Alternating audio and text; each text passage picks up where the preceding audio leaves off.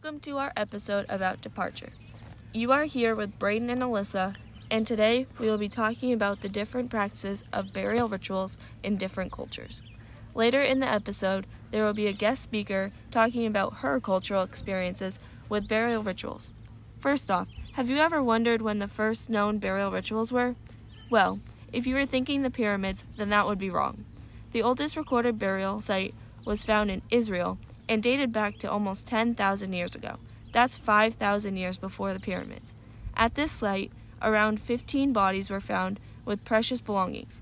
This is pretty different from our practices today, as in most cultures, people aren't buried with 15 people at a time. Now, let's hear from our guest speaker. She will be talking about her perspectives on burial rituals within her culture. I am here with Mrs. Matsakova, and let's start off with, where are you from? Hi, Braden. So I am from former Czechoslovakia. So my parents are Slovaks, but I was born in Czech Republic, but back then it was one country. My first question is, what is your opinion on burial rituals? So, growing up, being very close to my grandparents, and actually I even remember my great-grandmother, very, very clearly as a child. It's just something that is part of our culture, part of what we, the Slovaks, whatever people do. Mm-hmm. I don't know if I have necessarily opinion in terms of, is it good or is it bad? But I think that these burials or these traditions have developed depending on different cultural perspectives and cultural, situations. Yeah, definitely. This relates to our research because in some cultures they don't believe in rituals or burying their dead, and some cultures have many different perspectives on rituals and how to bury their dead. What are some burial rituals common in your culture? Mm-hmm. So in my culture, when somebody dies, I do remember the body doesn't go directly to the funeral home. Yep. But rather stays typically in like a living room, in a casket. They put it in a casket, and it stays in the living room for about 2 days. And typically in 2 days, there's a funeral. Mm-hmm. So those 2 days, the body stays there. Typically, people gather around and come kind of like, say they're sorry to the rest of the family. One thing that I do remember as a child is that for those 2 days, the lights in the room stay on. Mm-hmm. So that was kind of strange, and I think it's to kind of protect the body from any bad spirits or anything like that. Yeah, definitely. A little bit of superstition. Yeah, hearing that, it's kind of similar, with burial rituals I've experienced with my loved ones. Mm-hmm. We call it calling hours, mm-hmm. Where we have the body in a room before it goes to actually be buried, mm-hmm. With the open casket, seeing our loved one, and then people coming in and saying sorry for your loss and all of that similar mm-hmm. stuff. By exploring many cultural rituals, we were able to compare how her culture compared to others. For example, her culture relates to American culture because they both have friends and families that participate in calling hours followed by burying the deceased. So, I guess that kind of relates into a third question, have you seen other cultures do rituals similar to yours? I know we just kind of mentioned that with U.S. culture, because I know that's pretty common mm-hmm. in the U.S. So I have unfortunately been, to a few funerals here in the United States, but I have not been necessarily in any funerals outside of either Czech Republic or Slovakia mm-hmm. or United States. But I do know that in Dominican, they literally bury the body, within 24 hours. Yeah. It's very, very uncommon to wait more than 24 hours.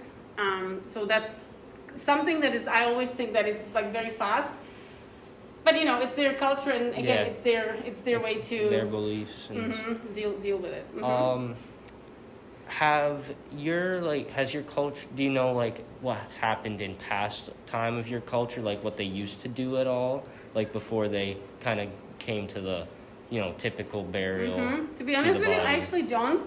But another thing that is kind of interesting, which is not necessarily to do with funeral, but it's very, very common in my country.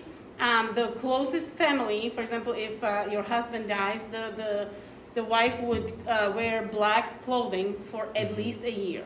And if you don't wear, it really is considered disrespectful. Yeah. And just not paying, the respect, and just also going through the grieving process. So that's kind of strange. Yeah, the spouse or the first next to the husband or wife would sort of wear that black to get like the grieving process started and maybe like help it along. So that's pretty cool. And then another thing actually that I do remember, and that has been for decades and probably even hundreds of years. Yeah. Once we so the body is at home, then at one point the priest typically will come and do their last blessing and stuff like that. But then we bring the body in a casket to the cemetery, and it's usually like I don't want to say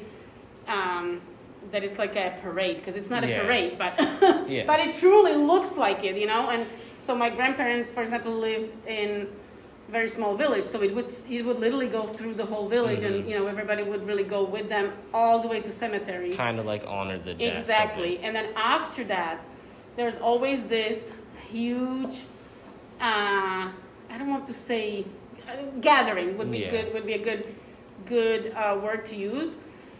But it's a strange thing, because it's a mixture of sadness but also happiness.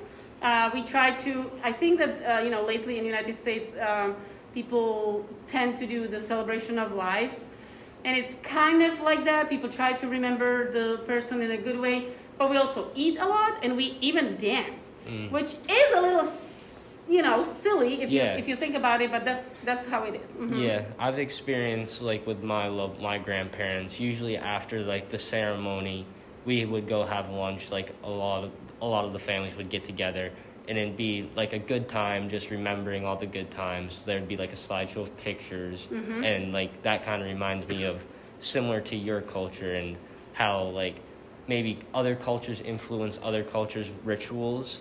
Like I kind of see that with that, so that's definitely pretty interesting. Yeah, absolutely. I think that concludes our interview. Thank you very much. Thank you for interviewing me. Yeah, of course. Good luck. Thank you.